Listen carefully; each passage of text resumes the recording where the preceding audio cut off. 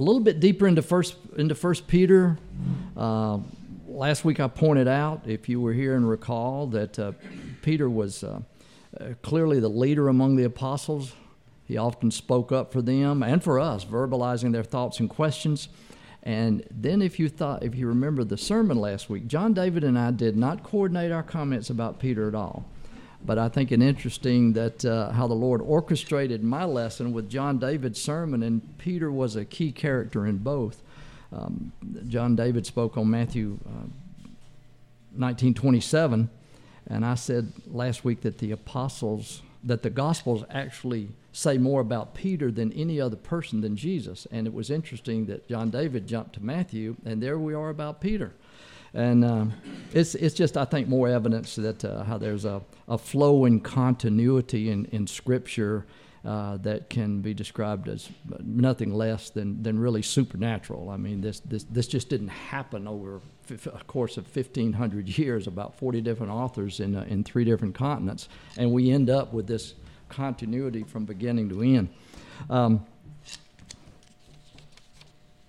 Last week's sermon, John David did bring out in Matthew 19:27, where Peter spoke up and basically said, we've given up everything, and then sort of, what's in it for me? And I thought about that off and on this week, and likely a question they all had but did not ask, and often a question we may have but we don't ask. Well, we don't have to ask it because Jesus actually answered Peter, and then he answered us more specifically. He said, for you, 12, you're going to rule with me over as ancient Israel was ruled with 12 judges. And for those that will come later, they're going to acquire a inheritance that's 100-fold beyond even what the apostles get. So that's us. So it's a powerful answer, a powerful statement.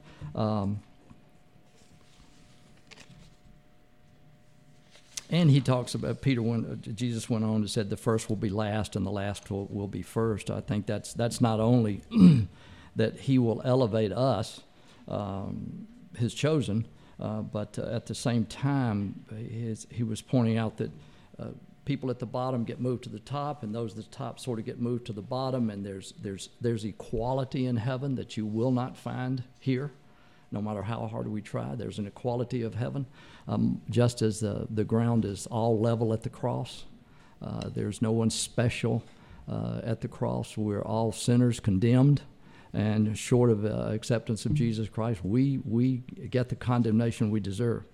Anyway, moving from last week to this week, there's more in 1 Peter. I hope you at least read the entire book this week. We're going to take a look at some words and phrases and verses which are probably familiar to all of us, but yet may not fully understand the depth and meaning. My wife said, try not to go so fast. And I told you last week I have a lot to say, and I'm not getting any younger, so I don't want to run out of time here, right? So we're going to move. We're going to keep moving. We're going to keep moving. So if you have a photographic memory, click it on would be a good approach to this. But we're going to do some word studies this morning. We did a little bit last week. We're going to do some more word study this morning. Why study a word? I like what Grace to You, their statement is unleashing God's truth one verse at a time. I like that, but I like to unleash God's truth one word at a time. Why? Because God said man does not live by bread alone, but by what? Every word that proceeds from the mouth of God. So words are important. Words and their meaning, an individual word can be critical to our full and a full-orbed understanding of what God is telling us in His Word, especially as you begin these different translations. I talked about last week briefly about different versions, King James, ESV, goes on and on and on. There are some better than others, obviously, but words are important, but so are phrases, so are principles that are applied, that sort of thing. If you go back to 1 Peter and you look at 1:1, I brought up sojourner. You may see sojourner in your, it could be pilgrims, it could be stranger. Interesting that just the one book over, James, if you look in James 1:1, he says this, he uses a word there like that Peter does, scattered. I just thought that interesting. So sojourner in verse 1, we're there. We are the scattered pilgrims. We are the scattered strangers. He's writing to us and them. We are the scattered sojourners. They're spread all over. So there's a sojourner word in verse 1, but if you read in verse 2, you will read the word elect. So I often ask myself as I read Scripture and study Scripture about the words, and do words, do they relate in any way? Or the way you can combine the words? What is God telling me by calling them sojourners and then turn around calling them elect? Then if we're called by those two terms, there's got to be something to those two words, even though they're separated in our verses. Are we sojourners, or are we elect, or are we both? So I ask those questions. My questions are interesting sometimes to only me, but I ask them in my mind anyway. I like to ask those questions because doing so helps me to expand my thinking, and questions prompt me to dig deeper into what the Scripture says. So yes, he is writing to sojourners, and yes, he is writing to the elect, verses 1 and 2. What I find interesting is the Greek word translated elect in verse 2 actually appears in verse 1 as a modifier of that word strangers, or pilgrim, or sojourner. So in verse 1, elect has a twofold meaning here. Elect as to salvation, yes, that's specific in verse 2. But elect also to be a stranger or a sojourner in verse 1. So Peter is writing to scattered strangers in a land not of their choosing, elected to be strange children of God in a world that hates them. So the elect means not only elect for salvation, but he elected Peter's audience, as well as God elected them to be placed in a foreign land. So you follow that. You follow this. Got a dual meaning. I elect you as you are my redeemed. I elected you. I chose you for redemption. Now I choose to place you in this strange, hostile environment. So it's got this twofold meaning. So when you begin to think about that, you think, well, I'm here for a purpose. There's a bigger purpose than just being saved. If he just redeemed you and that's all his plan was for you, he would take us immediately to heaven, but he leaves us here for a purpose. And we'll get into that a little bit more. So, I'm sorry. Peter... No. Sure, we have a purpose, and we should be driven by that purpose and our purposes, but not quite the way he presents it in that book. Peter is writing to scattered strangers in a land not of their choosing, elected to be strange children of God in a world that hates them. People have been chosen by God for salvation and chosen by God to be strangers, placed by God in their particular foreign country. The foreign country could be Canton, it could be Cherokee County, it could be Fulton County, it could be a particular state, it could be a foreign country. Almost immediately after Christ ascended in the book of Acts, we read about the martyrdom of Stephen. That prompted many to leave Jerusalem and move back to their home, and in many cases farther, even beyond their home. You've probably heard it called the dispersion or the diaspora. That is what is meant by that. They just immediately they were in Jerusalem, said, "Boy, we love it here. We just can't leave." But when Christ ascended, and interesting that when Stephen was martyred, everybody said, "Well, maybe this is not. Maybe I shouldn't hang around here too long. I'm only going to walk down that dark alley alone so many times," which is kind of like, I'm going to stay in Jerusalem so long. But the Lord had a way of working this and orchestrating this so that they expanded out immediately. Had they all remained in Jerusalem, the Great Commission would never be fulfilled.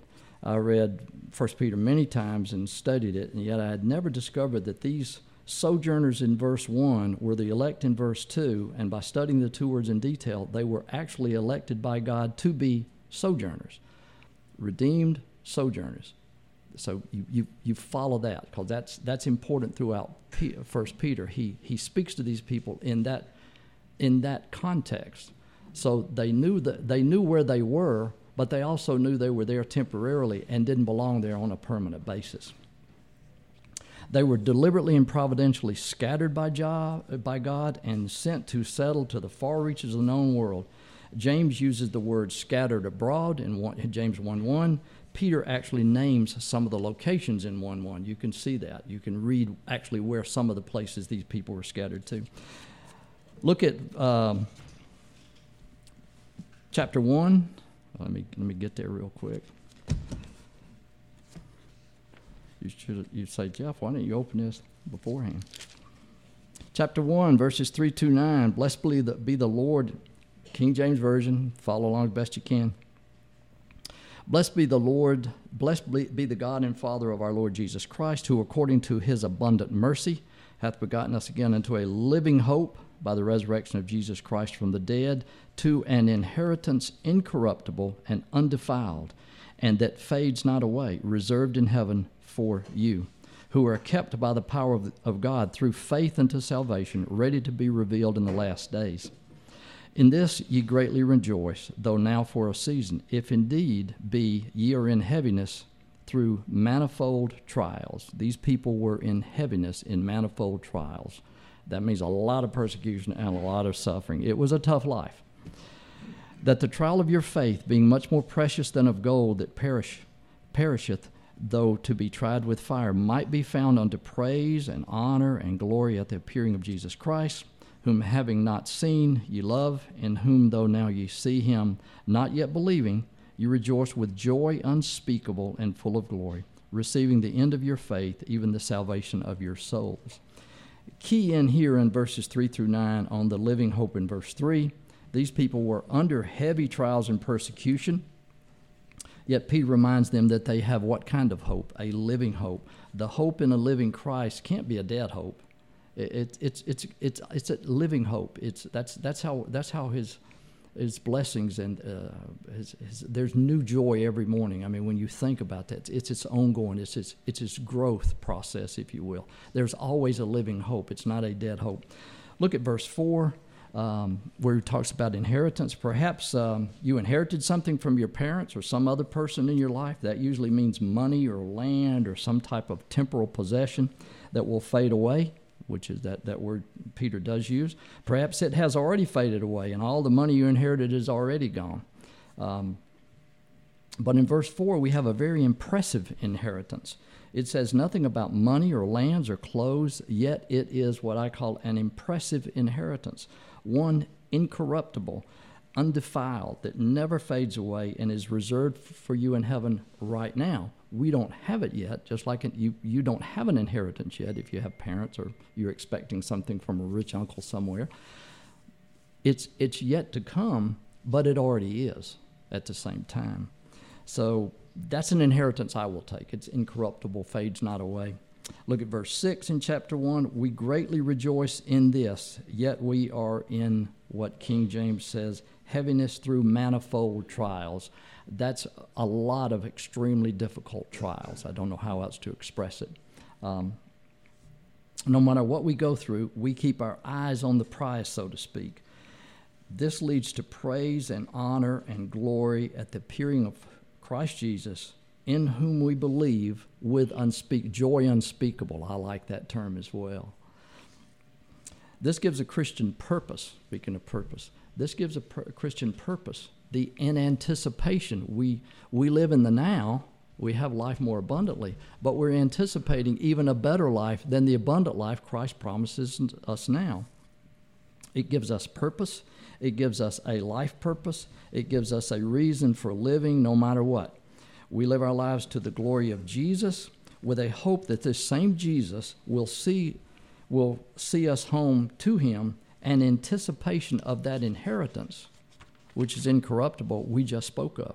How did these people live in this suffering and this persecution? I think that as they understood that, and Peter is helping them understand their life here, that they are elect sojourners placed in a hostile environment providentially by God. As you understand that, your purpose will increase. And as your purpose increases, your problems in life decrease because you see them differently. You don't see them as problems that, oh, woe is me, why did this happen to me? You see it that God is everything that happens to you has been filtered through God's hands. It doesn't just land on you happenstance. That's why I don't use the word happy much, because it depends on your happenstance. We're told in Scripture we're joyful no matter what happens, with unspeakable joy. We relish suffering. How can that be?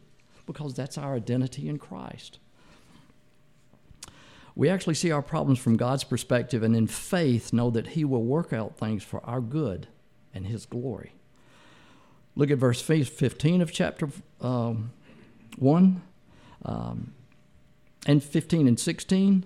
Somebody read that real quick, just 15 and 16 of chapter 1. But as He who called you is holy, you also be holy in all your conduct. Powerful requirement, wouldn't you say? We're to be holy like whom? Like God. Okay. Now, how do you do that? And from these verses, back up to 13, and I'm going to try to take you through. And I did this some time back, and I wasn't sure whether to do it this morning, but I'm going to. I'm going to give you 6 qualities that I pulled up out of here of a holy person. Because I kept thinking, holy, wow, how can you be holy? If God is holy, how can I be like God? I mean, I'm not Him, and I'm not Christ, and I'm stuck in this mortal body. And what I really look forward to is an inheritance incorruptible. But that's not me, not now, not here. Ultimately, yes. But how can I be holy as He is holy? If I read verse 13 in chapter 1, I like how the King James again reads. It says, "Gird up the loins of your mind." Okay, which is just as one would gather their robes up above their knees in New Testament times to be prepared to move quickly. Peter tells us to prepare our minds for action. So this means to me that a holy person is a thinking person. If I gird my mind, if I prepare my mind, I'm thinking godly thoughts. Then the word, then the word sober or sober-mindedness. Of course, this means not intoxicated or filled with anything other than the Holy Spirit. It also carries the idea of balance. Okay, balanced in one's walk. Paul tells us to walk worthily, to walk uprightly, to walk circumspectly. Here, Peter tells us to walk soberly. This is not only a physical step-by-step without stumbling or staggering, but carries the idea of a mental balance. Our thinking is not extreme. Our arguments are lucid enough to tear down strongholds. We are to search the Scriptures for balance in our understanding. So a holy person is a balanced person.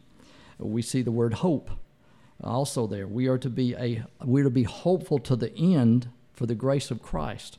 That tells me a holy person is a hopeful person. Then in verse 14, we read about obedient. And before, when I had worked through this, I thought I said, a holy person is obedient person, but that's true.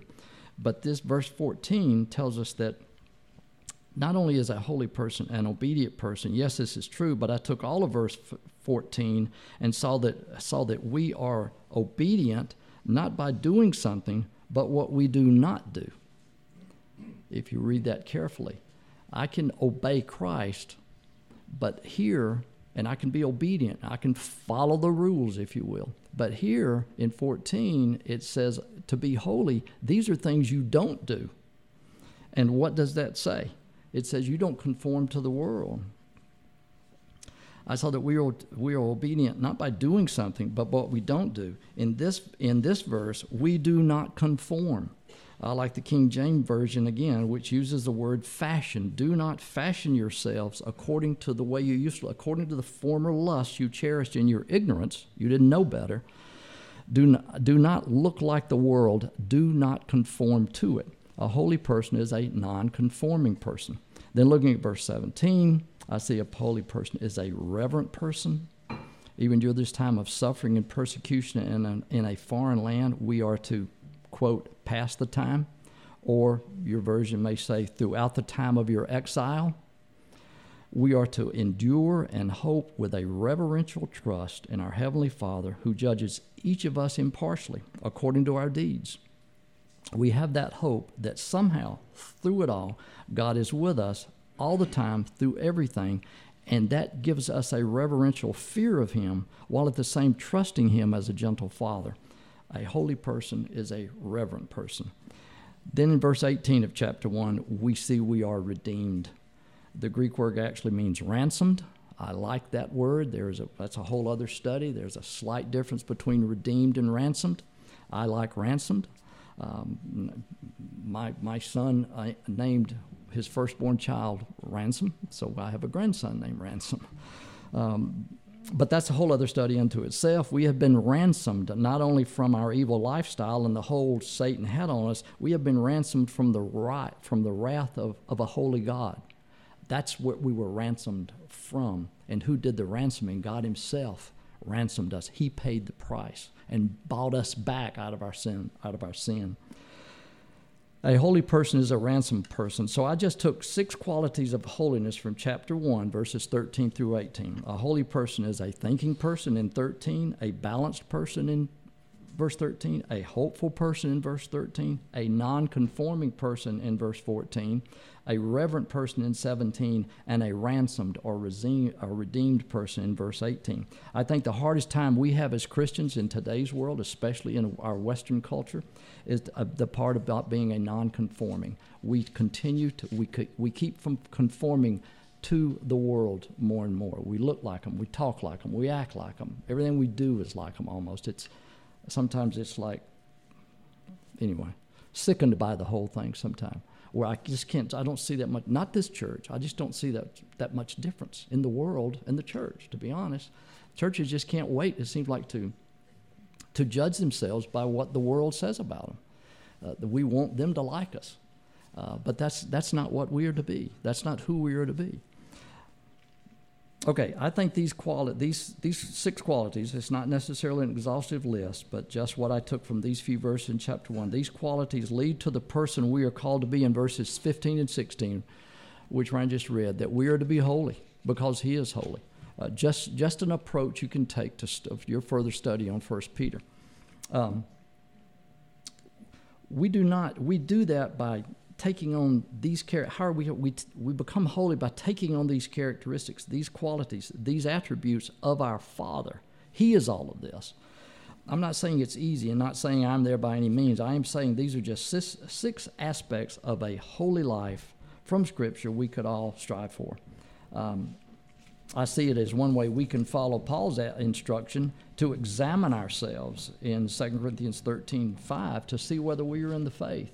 Do we have these kind of, is this the mind of Christ? Do we have these kind of attitudes? Do we have these 6 qualities as we approach life? That then, if you don't, then begin to look carefully. Am I irreverent? Am I willing to be non-conforming to the world? Or do I keep falling back to those lusts, which Paul tells us to flee? And Peter says abstain from these lusts. Moving on to chapter 2. Chapter 2, verse 9 is pretty well known. About being a chosen people, a chosen generation, royal priesthood. Songs have been written about it. And we are a holy nation. We are a people of his own. I said last week that in Malachi 3:17 we are called what? You remember the word?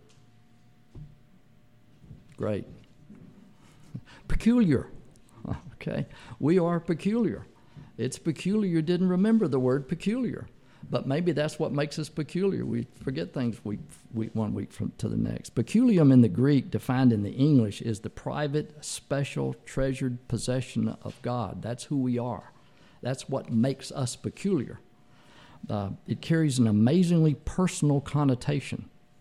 I belong to God, not because I deserve to belong to him, but because he chose me to be a special treasure of his and his alone. I'm not my own. I was bought with a price. Not that we are to be deliberately peculiar or odd, and certainly does not mean we are to be difficult to get along with. It means that we, the redeemed, are peculiar in that we and we alone are the special, private, treasured possession of God. This word peculiar is the word God uses. I'm not making it up. That's what he calls us. Okay? He defines us this way, not me and not us. It is who we are by definition. We should live as his chosen people, his personal possession. We should live as strangers, elected by God to be placed by him in a strange and hostile world, living as a chosen generation, living as a royal priesthood, which is what he calls us. So if that's what he defines you as, live out that definition. I'm just trying to give you who God says we are. Let's work to live that way. Let's strive to live that way. Let's ask the Holy Spirit to so empower us that we actually do live like a royal priesthood, like a chosen generation. Why? Why does God do all of this, even deliberately placing his special people into a hostile environment just to live here temporarily as we await his return? I mentioned it a little bit ago. Why does he do that? Look at the closing of verse 9. That we should show forth the praises of him who called us out of darkness and into his marvelous light. That is the church, the real church, the Big C church, the Bride of Christ church. All these special chosen people of God left here by him to sing his praises. That is worship. God leaves us here to worship him. That is why we are left in this world. Think about it. We are the only people who worship him. Other people, an unredeemed person can say, I believe in God. They may very well be singing, who knows, clapping, raising their hands, I don't know, running up and down the aisles, whatever. Okay? But if they are not redeemed, that is not worship. And God does not recognize that as worship. He doesn't see that as worship. Only his redeemed, only his special chosen people actually worship him. That's why we're left here. Think about it. We are the only people who worship him. We are to praise him, and he actually inhabits our praise, according to Psalm 22:3. He says, but Psalm 20, the psalmist said, but thou art holy, thou that inhabitest the praises of Israel. That's where praise, that's where he resides. As we praise him, he is there. Okay, when we worship, he is with us. In view of our position as a people chosen by God to extol his praises, the Christian life is to be one of worship. Worship is beyond what we are doing now and what we'll do during the, quote, worship hour in a few minutes. Our lives, everything we do is to bring worship to God. And if you want to know more about a chosen generation or royal priesthood, you can write this down if you want to. I refer you to Exodus 19:5, Isaiah 43:21, Malachi 3:17, where we're peculiar, and you can compare that with New Testament Titus 2:14. Chapter 3, a brief but deeper look at chapter 3, specifically at verses 8, 9, and 10. I'm going to say, how do you live a good life? How do you live a good life? I see that these verses at the end of Peter come where Peter is speaking about submission, love of the brethren. I'm in chapter 3, godly living in the home, and now he says in verse 8 of chapter 3. Jump there, and you will probably see the first word is the word finally. Okay, that's one of those words that almost every version says finally. Why? Because in the Greek that word means finally. Okay, there's not any other way to take it except finally. However, like words such as behold and verily and therefore and likewise, those are words that God uses to get your attention. So when Peter goes through all of this, and he's in chapter 3, he's kind of right in the middle, he says, finally. Okay, when you see that word, finally, it should get your attention. Finally, then do the 5 W's and the H's. What is that? Guys who meet with us on Thursday mornings, what are the 5 W's and the H? It's in John David's notes, questions every week. Remember the 5 W's and the H's? You've never, what are you doing at the men's Bible study, Nancy? Who, what, where, when, and how. Okay, we're not going to get into the 5 W's and H's right now, but this is how you approach this, okay? To turn out, what kind of a life am I to be living? What does a life for me? We just looked at a holy life. But what about me? What about me here, day by day? How do I live? I won't go through the W's and the H's, but let's break down the verses just a little bit. Maybe you'll see what I mean by a good life, okay? Again, back to a balanced life, a reverent life, a life that's a blessing to others.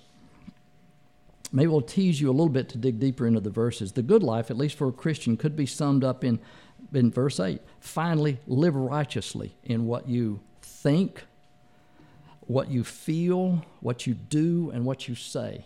Be careful with the feelings, but what you think, what you feel, what you do, and what you say. Look at verse 8a, the beginning of verse 8a.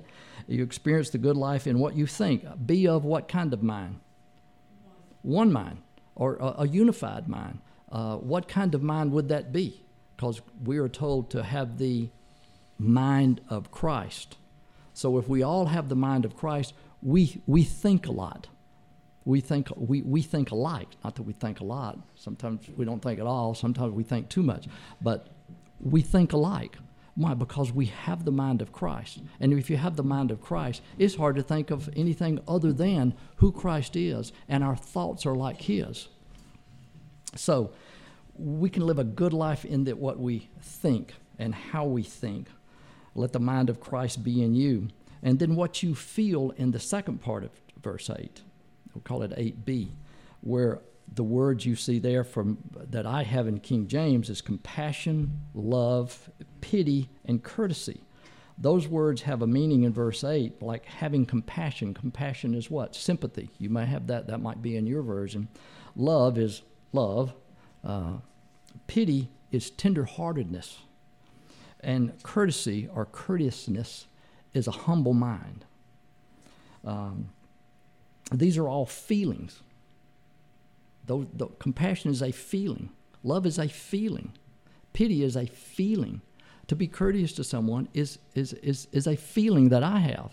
They may get the results of my courteousness, but it's a feeling that I have, and it results from how I think. So I think, okay, and then how I feel, that's in 8. These are all feelings, attitudes towards others. What you do and don't do in verse 9, not rendering evil for evil or argument for argument, reviling for reviling, but what? Blessing to all. So don't argue, don't return evil for evil, but bless. So it's what you do in your life. And what are we to do? We are called to bless others. The world gets a benefit from Christian blessing all of the time.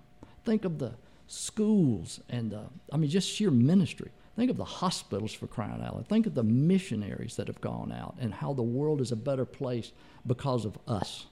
Okay, they may not think so, remember, because they are hostile to us. Yet we do it anyway. Why? Because we are called to bless everyone. We are called to bless everyone. And then finally, it's in verse 10 is what we say.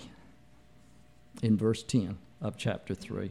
Refrain from, that is, keep my tongue from evil and my lips from lies. So my assessment of the, quote, good life for me, using 1 Peter 8 through 10, is that the good life is what I think in verse 8, what I feel in verse 8, the second part of verse 8, what I do and don't do in verse 9, and what I say in verse 10. If you summed all of that up and you said, let me practice this, let me just practice those couple of verses, I think you would have a pretty good life. Qualify life, qualify good. I've always said that. What do you mean by good? Why do bad things happen to good people? We'll define bad and define good, and then we can assess that. But in here, your life lived this way is going to be one where at the end of the day, you can say, Father, for you go back through your list of errors and mistakes and imperfections you're perpetrated throughout the day, they will get fewer and fewer and fewer. I've said to anybody that will listen, this is all we need for life and godliness. If you follow this, you will never make a mistake. You could live a perfect life. It's the body. Jesus said, what? The spirit is willing, but the flesh is weak. You could do that. The Bible tells you everything you need. It doesn't necessarily tell you what color shirt to wear, but it tells you to wear clothes. I mean, there are principles that the Bible has for all of us, and followed, you can have a right life today. You can, at the end of the day, not be encumbered by sin after sin after sin after sin. You can live a right life. You can live righteously, which is what we're called to do. It doesn't mean you will not make a mistake. It doesn't mean you will not sin. Okay? We will do that just like Paul until we are freed from this body. Then one day we will be perfect. But we can strive to live godly living from living the way God tells us. Follow that. You see where all the Peter is taking us? So it could be summed up in finally live righteously in what you think, feel, do, and say. Let's see what time I got. In chapter 4, and we'll speed up a little bit. Say, Jeff, you've been going pretty fast already. We're going to speed up a little bit. I like the way verse 1 reads. That word arm yourselves means to prepare to do battle. Someone read verse 1, chapter 4. Just read it. Anybody. So then, since Christ suffered physical pain, you must arm yourselves with the same attitude he had and be ready to suffer too. Okay. Good. That was one. Got a little bit more. Go. For if you have suffered physically for Christ, you have finished with sin. Okay. The word I want to zoom in on the word arm. That is a combination. It's a preparedness type word, but it's prepared to do battle. It's what you might think it is. But in the context, how do you prepare to do battle against suffering? Well, you prepare to do battle. It's almost like it's an internal strife that why am I going through this? Lord, why are you putting me through this? It's not only do you battle against powers of the air, we read that in Ephesians 6, but I don't want to begrudge suffering. If I suffer, those who live righteously in Christ Jesus will suffer. John 16:33, in the world you have tribulation. Be of good cheer. I have overcome the world. So even though we know we're going to suffer, we may not like the idea of suffering. Therefore, I have to battle against that idea that I don't want to suffer. I don't want to deliberately jump into suffering, but I don't go out of my way to avoid it either. Okay, that's so arm yourself. It is a military term, and if you go to Ephesians 6, where we put on the whole armor of God, armor is one thing. You take armor, and if I can see that you have on armor, but if you are armed, I may not know that or not. Perhaps it's a concealed weapon, but you take up the arm. You arm yourselves with the mind that's Christ in preparation, like Jesus did, for suffering. How did he prepare himself before he was crucified? He prayed. He literally sweat drops of blood. If your prayer life is on again, off again, if it's kind of watered down, if you know whether it is what it should be. You really do. Christians know, especially if you've been a Christian, if you're mature in any way, if you've been a Christian for any way, you know whether your prayer life's right. And you know you need to pray more.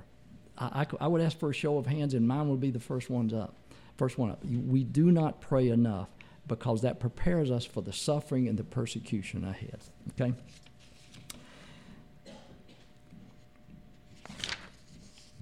So we arm ourselves. We see in verse 2, that word arm is prepared to do battle. Chapter 4, verse 2 and 3, we see that we are no longer to live like we once did and like the world does now. We see in verse 4 that they think it's strange. Now, interesting that all the way back to 1:1 we start out being strangers, and here in chapter 4 we are still strangers. Only here we are actually strange. The world thinks it's strange that we do not live like we did or like they continue to do. We know this happens not only because we likely have experienced it. When I got saved, the friends that I had before I was saved slowly retreated, slowly left, because it just happened, and I was kind of bold enough to tell them, and they said, man, well, it was Jeff got religion. They didn't know what it was, and I didn't really know how to articulate what it was. I knew something had happened. All I could do is tell them, I don't know, guys. I don't know I was blind. Now I see. I wasn't blind, but that's the story out of John 9:11. But that's all I knew, so I would explain it as best I could. Now I could probably articulate a little bit better, but I'm still struggle with that. That's why somewhere in my Bible I picked up some Romans Road little tracks, because sometimes somebody else does a better job than I can. And if that's the best I can do, then the world is going to continue to get that from me, Lord willing. So we see that they think it's strange that we don't live like we once did, or that like they continue to do. We know this happens. We probably experienced it, but the Bible right here forewarns us that it will happen. You will suffer persecution. Remember, we are strangers in chapter 1, verse 1, and here in 4:4, we are actually strange. So we are strangers appearing strange in a strange land. Now wrap your head around that just a minute, because that's who you are. I mean, that's who we are. Not that we deliberately go out and function like some weirdo, but we are strangers here, and we appear strange to others. And we live in a strange land. So I'm not particularly surprised that the world thinks we all are kind of goofy for being here this morning when we could be sleeping in or golfing or whatever it is other people do on a Sunday morning. Verse 9 in chapter 4, we see, use hospitality one to another without grudging or grumbling. No grumbling means do not complain about helping out other believers. This hospitality now, this is more than just opening your home for gatherings, etc., although that certainly means that, but it has a broader meaning here. I define hospitality here as ministry to all the saints. No one is left out. Yes, this could be opening your home, but also taking meals to someone, funding mission trips, anonymously donating a car. In a church settlement environment, it could be a benevolent fund, taking care of those that maybe things happen in their lives and you kind of assess their financial needs and you were able to meet that. I think you see it as more than opening a, quote, hospital, all the same root word. It is actually being hospitable. I mean, if you've ever been in a hospital, they're not necessarily hospitable, but it is a hospital. Get it? We are going to be different. We're going to open the hospital and we're actually going to minister. Now there's a big difference. One last word. Yes, we are to show hospitality to everyone, even the unbeliever. Yet we are to be especially hospitable to believers. If you see verse 9, it says to what? One another. Speaking directly to we strangers. And in Galatians 6:10, it says, show hospitality to all, especially those of the household of faith. So we are to be especially hospitable to fellow believers. Not exclusively, but especially. Okay? This comes easier for some more than others. If you have the gift of hospitality, it's like you can't wait to have a big crowd over. For others, it is done perhaps from a less willing heart, which is why Peter adds the qualifier without grumbling. Oh, man. The Santiagos are coming again with 2 dogs and all of children. And well, no, that is, maybe I have that attitude, but it's, but the point is you do it without grumbling, okay? And especially to the believers. Verse 10 of chapter 4, we read about using your gifts. Note the ending of that verse, the manifold grace of God. Everything we have, we did not earn, we do not deserve. You've been given a gift. It is all gifted to us by our loving Father. Were he to give us what we deserve, we would all be dead and sent to hell immediately, okay? Had we done something for him and he owed us anything, it would be wages. And as sinners, we know the wages of sin are what? Death. God does not dispense wages. He dispenses gifts. Okay? He dispenses gifts, and we are to use them for the edification of the church and for his glory. He does this because his greatest desire is to live his life through us. He's not here. We live on his behalf. Okay? He left us here for that reason. The entire world lies in darkness, and we are the only light they have. See verse 11? That's a note to myself. See verse 11, you have a gift, use it for his glory. As you minister, then minister within your God-granted abilities so that in all things, everything you do, Christ is glorified. Don't fake it. You cannot. You may try to use a gift you have. I think I have the gift of teaching. How has that been confirmed? How has that been confirmed? I find people who have the gift of listening. So there's 2 ways to kind of look at that. Other people have a gift of hospitality, which I have, but not quite like some people. I'm not particularly merciful. I will help someone. I'm trained in first aid, all of that, so I could help someone. But I don't know to consider myself particularly merciful. There are a lot of other types of gifts that you may or may not have, wisdom being one. If you don't know, I said, if you don't know your gift, try to see what you can find out. Verse 16 and 4, there is no shame in suffering. Expect it. Take it as the opportunity to glorify God in your suffering, and he will see you through the suffering. This includes physical suffering.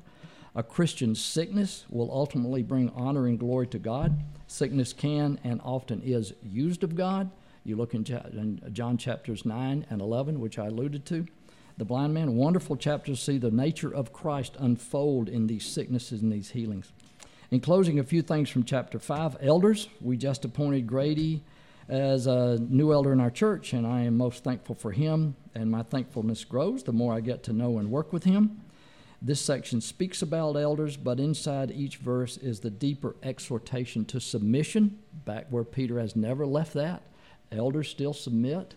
We submit to elders. Even elders, and that word is episkopos, and it means overseer or bishop or elder.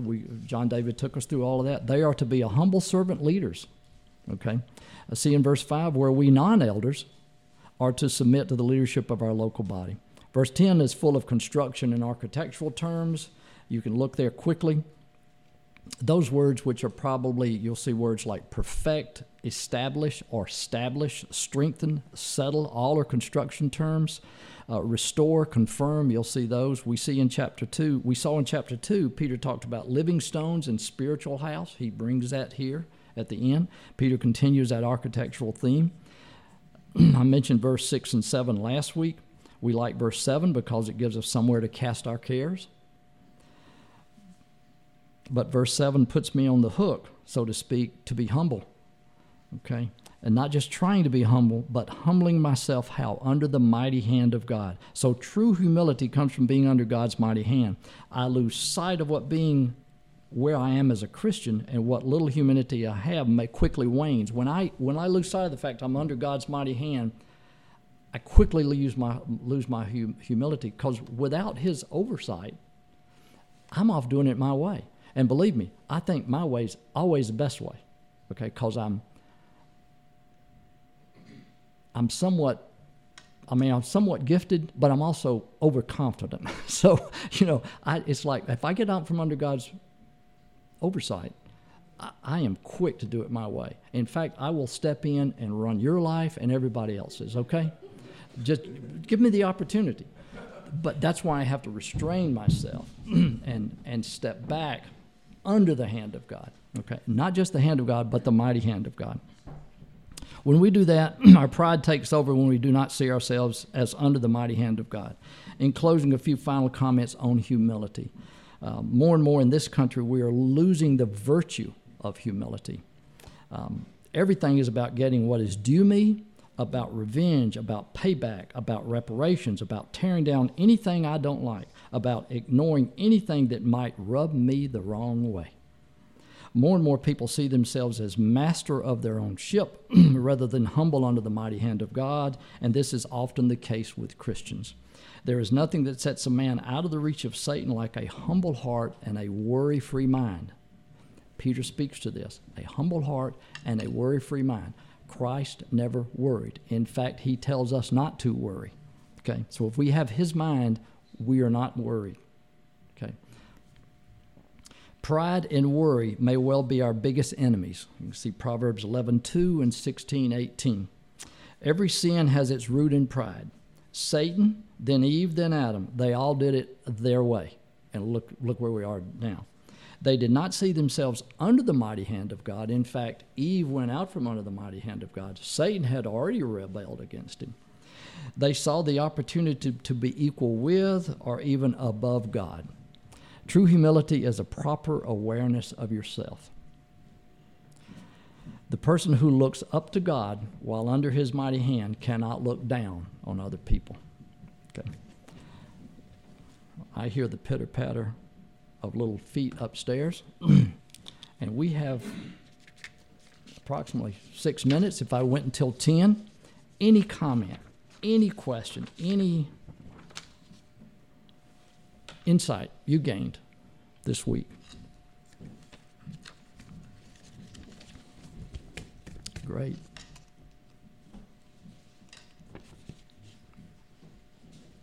You know, I could go another 5 minutes if you want. I'm just kidding. I won't do that.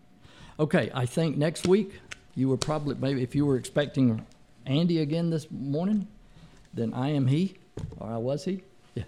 In the scripture here, where he talks about Jesus preaching to those who are dead,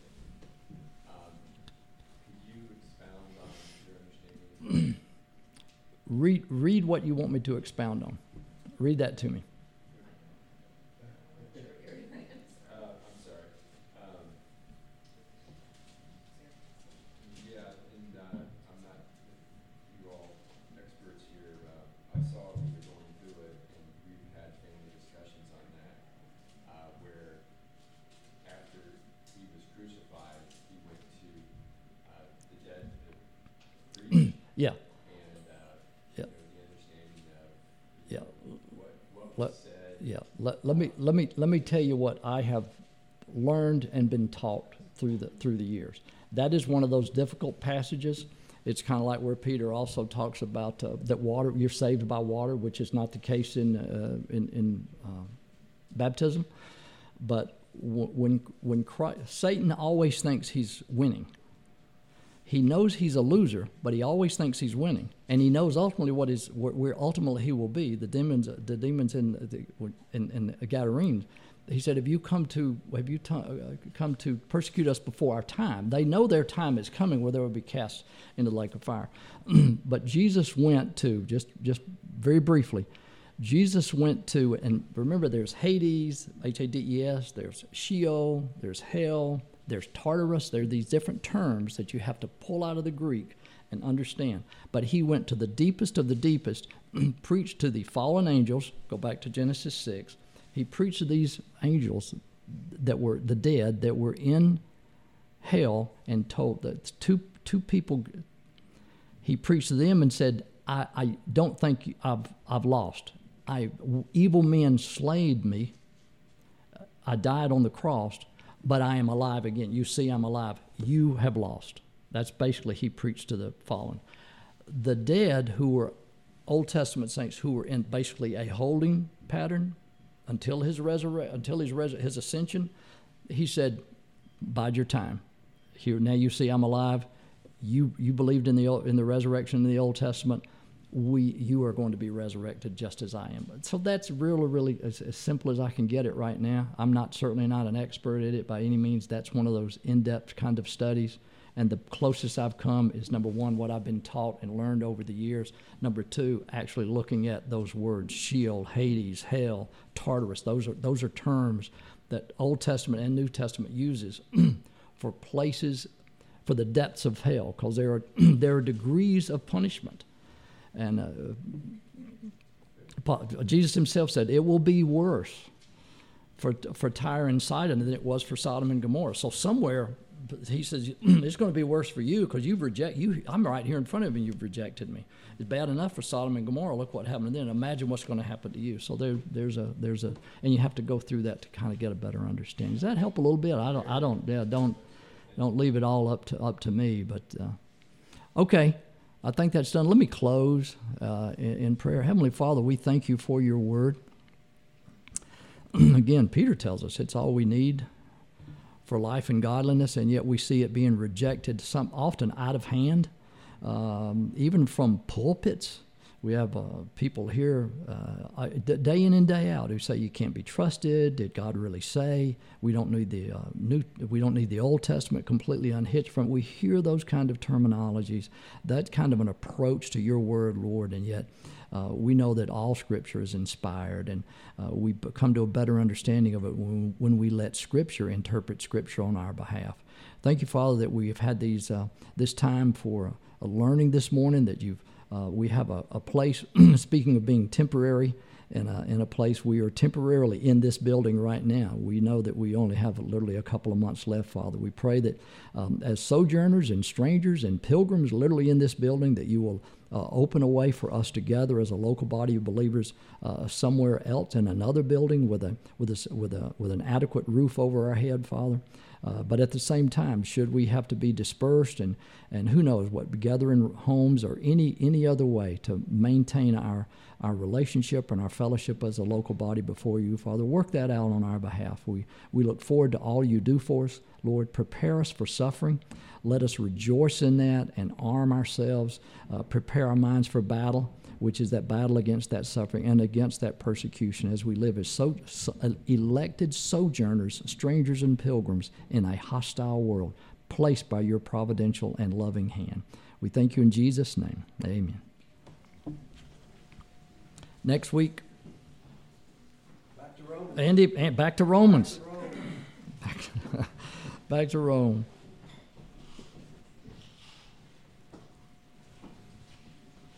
And I will thank Andy for all he does week after week after week.